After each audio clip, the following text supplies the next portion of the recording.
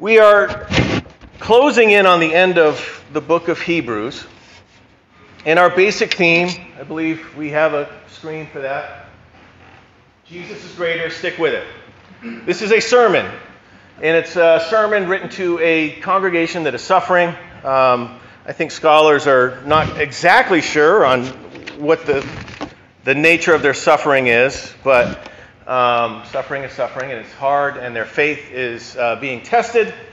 And so throughout this whole book, there's been lots of different shifts between images and metaphors, but basically underneath the whole thing is Jesus is greater, stick with it. And it's actually that simple.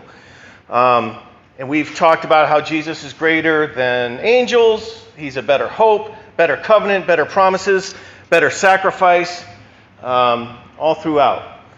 And so last week we dealt with a difficult passage. And it's difficult because I think that we tend to, most of the people I meet in church, have a view of God that when we mess up, God reacts in some sort of angry way. We talked about this last week. And we read that passage saying that there's no more sacrifice for sin, and that could be startling and frightening to read about. And listen to last week's message. We dealt with that passage. Essentially, as we approach different passages and the different ways they're difficult, and I'll talk about this morning's in a second, it's really important to keep an eye on the images and the metaphors that they're using. So last week, if we pull up Hebrews 11, 39 to 40, this wraps up last week's message. It says all these people, and they're referring to Abraham, David, Moses, Sarah, all these people of faith, journeyed, they followed God. It says all these people earned a good reputation because of their faith. Yet none of them received all that God had promised. For God had something better in mind for us, so they would not reach perfection without us. Let's go back one slide again. There's this key thought that you have someone like Abraham who receives a promise from God saying, you will be a blessing, your family will be a blessing to all the nations on the face of the earth. Abraham never sees that in his lifetime. And so the point, because of that illustration, the point that's being made is they stuck with it. They did not ditch their faith. They did not leave that faith. They stayed with it the whole time, even though they didn't see the promises. So what's important to remember is when we're dealing with a passage that's hard to understand, like there remains no more sacrifice for sin, that Jesus doesn't seem to cover that. What they're talking about is leaving the faith. That God is not going to force us to stay. God does not force God's self upon us. And Jesus gave everything. I mean, he can't give more than everything. Gave his life. And if we choose to walk away from that, then we have that choice. And God allows us to do that. So the issue is walking away from the faith. And we read this term like sin, and it's a term I really don't like. And it's not because I want to water it down. It's because it's a very religious term, and it doesn't have a lot of connection with our culture. Now, there's lots of sin in our culture, don't get me wrong. But I could say I love the New York Giants, and I could say I love my wife. Okay, now the love is very different between this football team and my wife, but I use one word. And so words can be real slippery and tricky. And sin is one of those words. In Greek and Hebrew, you have different words for it. But in that instance, based on that illustration that they're giving us, the issue is finishing. It's just not giving up. Well, we still read about sins in this one, but he switches the metaphors. He switches the images. He switches the illustration. And when he does that, the terms and what we're talking about switch with it. Does that make sense? You'll see where I'm going with this. Okay. So last week, we're kind of unpacking this misconception that God has a limit to his grace and we could sin so much and then God says no more. That's not what they're talking about. That's not talking about the things that trip us up that we always seem to deal with, that we wrestle with. And it feels like it takes us a long time to gain any distance on this one issue or these three issues or whatever, are particular to us. This week we talk about sins. Those are the kind of sins we're talking about. Tripping up. The regular things that we fall into. And so they kind of switch the metaphor on us. And we move into a new image, a new metaphor that the author introduces to encourage the congregation. And underneath this whole thing is that they're suffering. And he's trying to get them to reimagine the purpose of their suffering. Because if it's just suffering for suffering's sake, it might as well just ditch it, right? Like, let's get into something else. But he's trying to get them to see it in a new light. And we've all experienced that.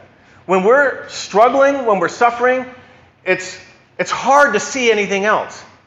It's hard to see other people suffering. And that can be dangerous because someone else could be suffering and we're just focused on what's going on with us and we miss what's going on around us. It has a way of drawing in all our attention, sucking our energy and everything. And so last week, the point is don't give up. These people, they went to the end, they suffered, and they received this promise. This week, we're talking about, staying with it and building endurance. And he's going to switch the metaphor here to, last week was sort of a pilgrimage, making it to the pilgrimage. This week is a race and not giving up on the race and developing endurance, okay? So we're going to go to Hebrews chapter 12, verse 1. And he writes, "Therefore, since we are surrounded by such a huge crowd of witnesses," and this is referring to Abel and Enoch and Moses and Abraham and Sarah and all these people that were mentioned last week, the prophets. We're surrounded by these people and we're connected with them and we are part of that same family. And even though they've gone on before us, we are a part of that group. We are surrounded by such a huge crowd of witnesses to the life of faith. Let us strip off every weight that slows us down, especially the sin that so easily trips us up. And let us run with endurance the race God has set before us. So now the image has changed to that of a race. I don't know how many people know this. I was a record holder at Mount Ararat for a decade. I used to run track over there. Now, I got to tone it down a little bit because it was a relay, so it wasn't just me. And I might have been the slowest one out of 4, but it was kind of cool to... my father was the coach and for years after as well. So every once in a while, he'd say, that team you're on they still hold the record. They still hold the record. So it was my senior year, and my parents were very athletic, and they ran all the time. Had a running group, get up at the crack of dawn and go running with their friends, and who were all teachers here at Mount Ararat. And so I played a lot of soccer, and in the spring I ran track. My father was the coach. And when I started in 8th grade or in junior high, which I guess back then would have been 7th grade, I ran 2 miles. And by the time I was a senior in high school, I ran the 100 meters. So I just figured, I don't like running, right? So I'm just going to shorten it every single year and get the shortest distance I can get. So I did hurdles, and which was about 200, and the 100. And one of those was the 4x100 relay. So I was the lead leg. I was the first one. And I don't think I was the fastest out of 4. There might have been 2 others faster than me. And so I had to figure out ways to compensate for that. And particularly with a relay and being the first leg, the 2 areas I had a lot of control over, because I could only go so fast, and there was work to do to get that fast, but how do I get faster than what I can run, right? So there's the start, and there's the handoff of the baton. And that took a lot of work. And I did get to a point where I was starting, and my reflexes were very quick out of the blocks. quicker than most everyone else. And that took a lot of work. And so it's sort of like you got to line up. You're trying to figure out where you're going to put your hands, and exactly how you want to set the blocks, the angle, because sometimes you start on a curve, and you try it, and then you got to go back and do it again. Okay, do it again. Do it. I was thinking of that movie Miracle, where the 1980 Olympic hockey, and they lose, and after they lose, the coach has got them out there on the ice practicing after they lose, and he's like, do it again, do it again, do it again. And he's asking them about their identity, and everyone says, I'm from Michigan, I'm from University of Maine, whatever, until finally they get it. I'm a part of the U.S. hockey team. Their identity is one, not separate people, but one. But what he's doing is saying, do it again, do it again. And his assistant's like, you're working them too hard. He's like, do it again, do it again. And we had to do that with the blocks, the starting. It took a long time. Again, I ran from 7th grade to 12th grade, and I don't think it was until I was a senior that I was able to get out of those blocks quicker than the other people on the track. But I was able to do it. And then we had to work on the handoff. And the guy I was handing off to was another soccer player, a friend of mine, but he was a lefty. And if we were going to make this smooth, we really had to go from the dominant hand to the dominant hand, which means we had to hand it off across. And that was not easy, but we didn't want to drop the thing either. Handing it off with my left hand would feel really awkward. So we had to figure out where we're coming in on the curve and try it. And over and over and over again, you hear that thing clinking on the ground. We're dropping it. And he's got to learn how to go at the right time. So he's looking back, he turns and he goes. And when I hand it off to him, he's not looking back. He's not looking back. He's looking forward. I say reach, and the whole thing was real smooth. He puts his hand back, and he's got it. And it took a lot of time to figure out how to do that. But that's how we shaved off a few seconds. And so, we finally got there, won the race, and earned I don't know, maybe we didn't win the race, but we had the record at Mount Ararat. Who knows? But it was an achievement. And it took a lot of time and a lot of practice. And so this is what the author is talking about here. That we're going to get in some terminology which is sort of politically incorrect with our culture nowadays. We're going to talk about God in a way that makes us cringe. It's sort of like last week. Like, we don't like thinking about God this way. And when we talk about discipline, that's what we're talking about. Keep going. Try it again. Do it again. Do it again. And you get tired. And it's hard. And you're sweating. And it's taking hours. Do it again. Do it again. Do it again. And so the author's trying to get us to see our trials that we face in a similar light. Okay? So in Hebrews 1, I'll read that again. Therefore, since we are surrounded by such a huge crowd of witnesses, and the idea here is that you are in a stadium, and they're looking down at you, and they're cheering you on, and this is part of your people. A huge crowd of witnesses to the life of faith. Let us strip off every weight that slows us down, especially the sin that so easily trips us up. And let us run with endurance the race God has set before us. Now, the issue here is finishing the race. It's not winning. It doesn't talk about winning at all. I told you about that pastor's retreat I went down to. That was 2 weeks ago. I go down to this retreat, and this one guy's talking about the struggles he's had the last year and just trying to purchase this property and all the hurdles he has to overcome with the bank and financing and all that. His name was Rocky, and someone's trying to encourage him, and he says, just keep at it, have faith, God will be there. Rocky, with a name like that, you got to win. Rocky wins, right? And I thought, well, actually, in the first movie, he doesn't win. He loses. So I didn't want to, put a wet blanket on that, but I was like, maybe in Rocky 2 through 16 he wins, but in Rocky 1, but in the first one, which is a great movie, the winning is lasting through the match. He does win. And he lasts through the match, even though he loses the match. And that's what our author is talking about here. Sticking with it. So we move on, and he starts to explain what this means. He says, we do this by keeping our eyes on Jesus, which I love, right? Our mission is to lead people towards a growing relationship with Jesus. When Jesus, before he goes into his own training out in the wilderness, where Jesus has to endure, where Jesus is running a race, what happens right before that is that love of God. Behold my Son in whom I am well pleased. And that is a fancy way of saying, if we could boil it down, I love you. And I don't think Jesus can really get through that temptation without that incredible sense of the love of God in his life, that connection in love. Not a God that's angry, not a God that's going to, react with some little slip up, but that God loves him. This is before his ministry.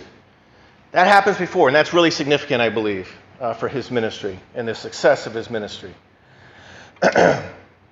We do this by keeping our eyes on Jesus, the champion who initiates and perfects our faith. Because of the joy awaiting him, again, we're talking about a race here and finishing. Because of the joy awaiting him, he endured the cross, disregarding its shame. Now, he is seated in the right, he's seated at the place of honor beside God's throne. Think of all the hostility he endured from sinful people. Then you won't become weary and give up. So he's given the image of Jesus, and we're getting an idea of exactly what he's talking about. Jesus was rejected by people.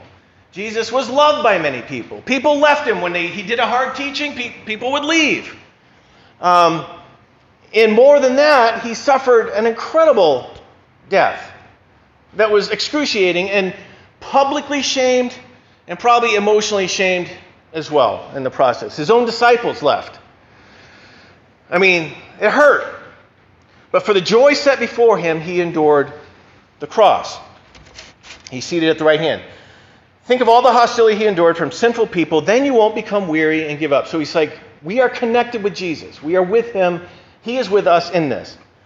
After all, you have not yet given your lives in your struggle against sin. Now, here's my suggestion. Don't ever say this to someone who's having a hard time. Like, you haven't suffered as much as Jesus, so cheer up, right? It could be worse. Don't do that, okay? This is a very different culture than ours. That would not be good counseling practice these days, but he makes the point that Jesus suffers for all of us. After all, you have not given your lives in your struggle against sin. But Jesus did. So now we get into this language. He's going to parse this out a little bit more. And he's going to get into this language of talking about how God disciplines us. Now, with the baggage I've been mentioning over and over again in this series that a lot of us bring to the table, it might be worth trying to figure out where we got this from. But we hear about God disciplining us. We think about a God who is reactive to our slip-ups. And that God's going to be angry. And what I think we need to think about is a God that is proactive in training us to live this life of faith. He says, have you forgotten the encouraging words God spoke to you as his children? He said, and he's going to quote a proverb here, my child, don't make light of the Lord's discipline, and don't give up when he corrects you. For the Lord disciplines those he loves, and he punishes each one he accepts as a child. And when we read something about punishment, there's a cringe factor. Right? So what? Well, the issue here is discipline. And again, words are slippery. And so he's quoting this proverb that talks about how we discipline ourselves in this race. Again, remember, what helps us understand the argument here is the images that are being used. And the images that are being used are running a race and enduring. And going back and saying, again, do it again, do it again, do it again. Work on the handoff, work on the handoff. And that's the sense that we're getting out of this passage. That as we walk in this life It's going to be a learning process. The image here is not one where God is mad at us and punishing us. But when we read discipline, we can read it both ways. I'm disciplining myself to run a race. I got to go out every day. I'm not going to learn how to run a marathon in one afternoon. I got to do it over and over and over again. And it takes that discipline to endure. Or we could read it that God's mad at us. And we bring that sort of that default mode into this. Because, I don't know, probably a lot of us, maybe we were in churches where we felt that, or what? I don't know. Parents that treated us that way, I don't know. But we bring a lot of that. I didn't grow up going to church, so I don't know. I wonder, where did I get this? Maybe it's just something our culture, I don't know. So he goes on, he says, as you endure this divine discipline, remember that God is treating you as his own children. Who ever heard of a child who is never disciplined by its father? If God doesn't discipline you as he does all of his children, it means that you are illegitimate and are not really his children. Since we respected our earthly fathers who disciplined us, shouldn't we submit even more to the discipline of the Father of our spirits and live forever? For our earthly fathers disciplined us for a few years, doing the best they knew how. But God's discipline is always good for us so that we might share in his holiness. No discipline is enjoyable while it's happening. It's painful. But afterward, there will be a peaceful harvest of right living for those who are trained in this way. Well, yeah, it has time. Now, here's what we need to remember here, okay? This is not a be-all, end-all dissertation on suffering. Why bad things happen to good people. That's a passage somewhere else. That's a sermon for another day. So, when someone discovers that their 4-year-old has leukemia, that's not what we're talking about here. That's not this endurance. The endurance here is like the other night, we had family night, and it was horrible. It was like the worst family night we've had in a long time. Partly because I'm getting grumpy about something and I'm getting sharp, and then I receive that sense of discipline. Go back again. You have that conviction. I spoke too soon. I spoke too sharply. I wasn't, I wasn't as forgiving. Go back, do it again. That's what we're talking about. He's talking about people that, when we follow Christ, it's going to cost us something. It costs us something emotionally, costs us something financially, costs us something socially, and it's costing them. So Jesus says, love your enemies. That's not always easy. And sometimes we end up with a sharp word, or we end up hating, and it's like, go back, try it again. Do the handoff again. Do it again. And you will learn to love. That's the kind of suffering we're talking about, is learning how to follow Jesus. It's not talking about all kind of suffering that ever happens to us. And it takes some discernment. Things happen sometimes. I don't think God is punishing us with a pandemic. And there's people out there that probably would say that. And I think that's not very good theology. I hear lots of stories during this time where our country has been so divided. I've heard so many stories where families are divided. And I hear people talking about working through that and trying to figure out, how do I navigate this relationship? That's the endurance. He's saying, don't give up. I've taught you, this is what it means to follow me. Love your enemies. Forgive always. How many times do I forgive? Always. That's not easy. Go back, do it again. Go back, do it again. Go back, do it again. And so I am learning how to become a good father. And as soon as I figure it out, with every age, they get older, and then I got to figure it out again. It takes endurance. And I know, particularly in leading a church, there have been things I've had to learn over the years. And there's been change. It's a beautiful thing to see. But it didn't happen overnight. And so we know what he's talking. So, okay, well, let's just continue. Verse 12. So take a new grip with your tired hands and strengthen your weak knees.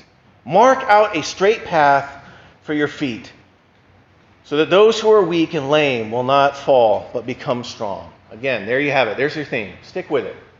Jesus is better. Now, what's interesting is that this informs what we're talking about specifically. Verse 14, work at living in peace with everyone, and work at living a holy life.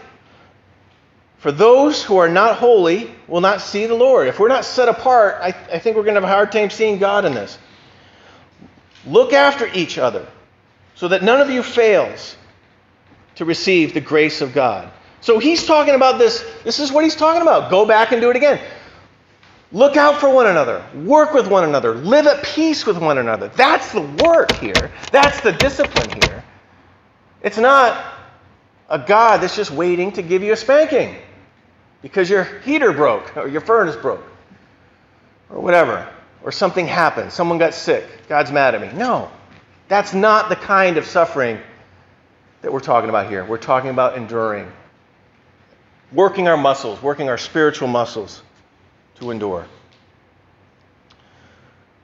Make sure that no one is immoral or godless, like Esau, who traded his birthright as a firstborn son for a single meal. He comes back, he's hungry, he's thirsty, he's hangry.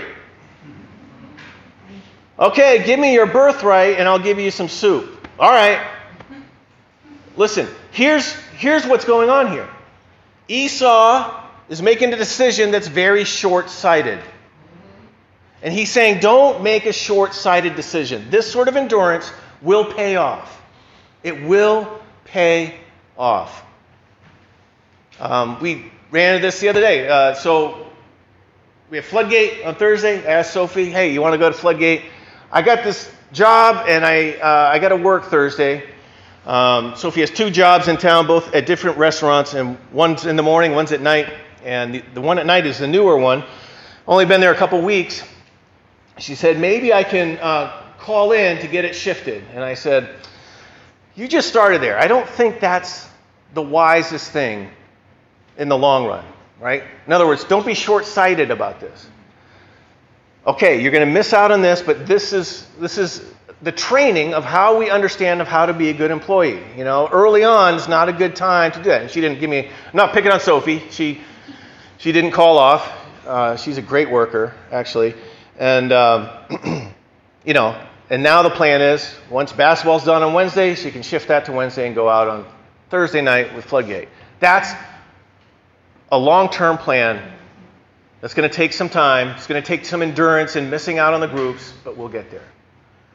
Esau was short-sighted. And he's saying, don't be short-sighted. Keep with it. Keep at it.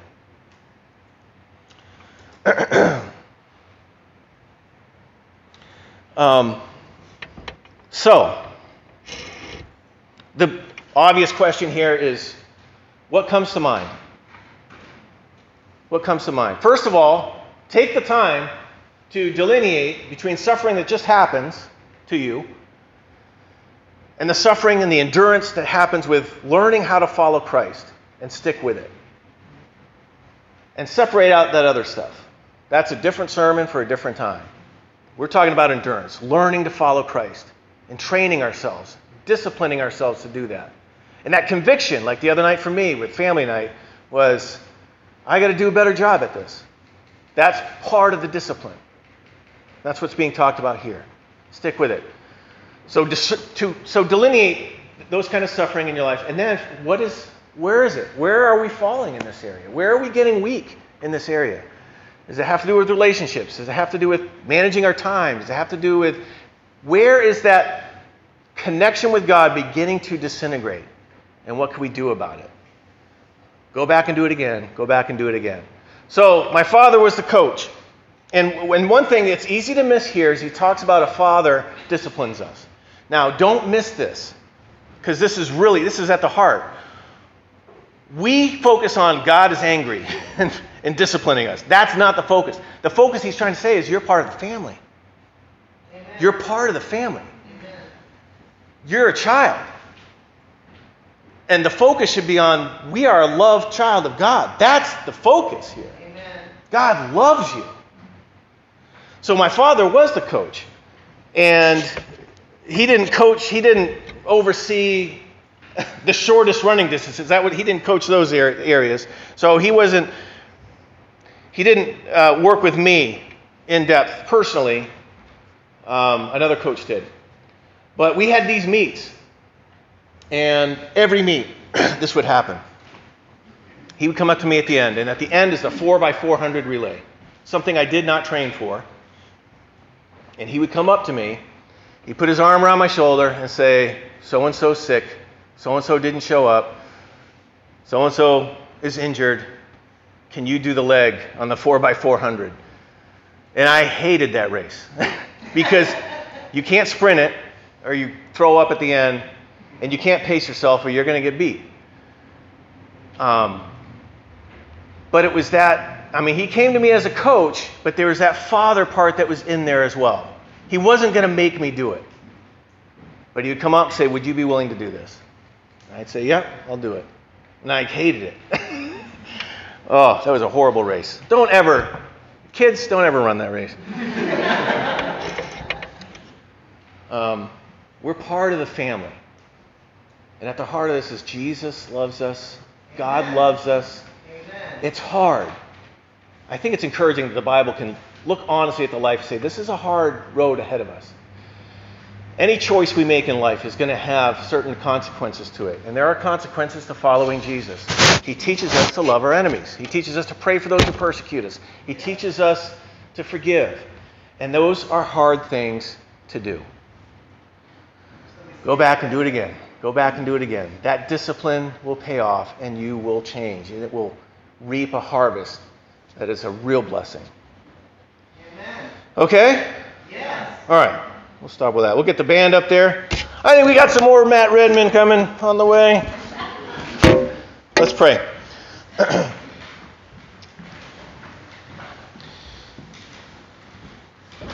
God, at the heart of these passages is your love for us. Help us to turn to that thought, that reality. Help us to grow in a way where we automatically turn towards that love rather than an image of a God who's always angry with us. That alone will revolutionize and transform our lives in such a powerful way. Bring to mind, we ask that by the power of your Spirit, you would bring to mind those areas in our lives where we need to exercise more discipline. And the conviction that we feel, the sense of correction we feel from you is out of love. That we would become followers that look more and more and more like the person of Jesus. That Jesus is formed in us. And that identity just begins to flow out of us in every aspect of life. Help us to build our lives on that love, on the sure foundation of your love for us. And we ask this in Jesus' name, by his power and his authority, seated at the right hand of God,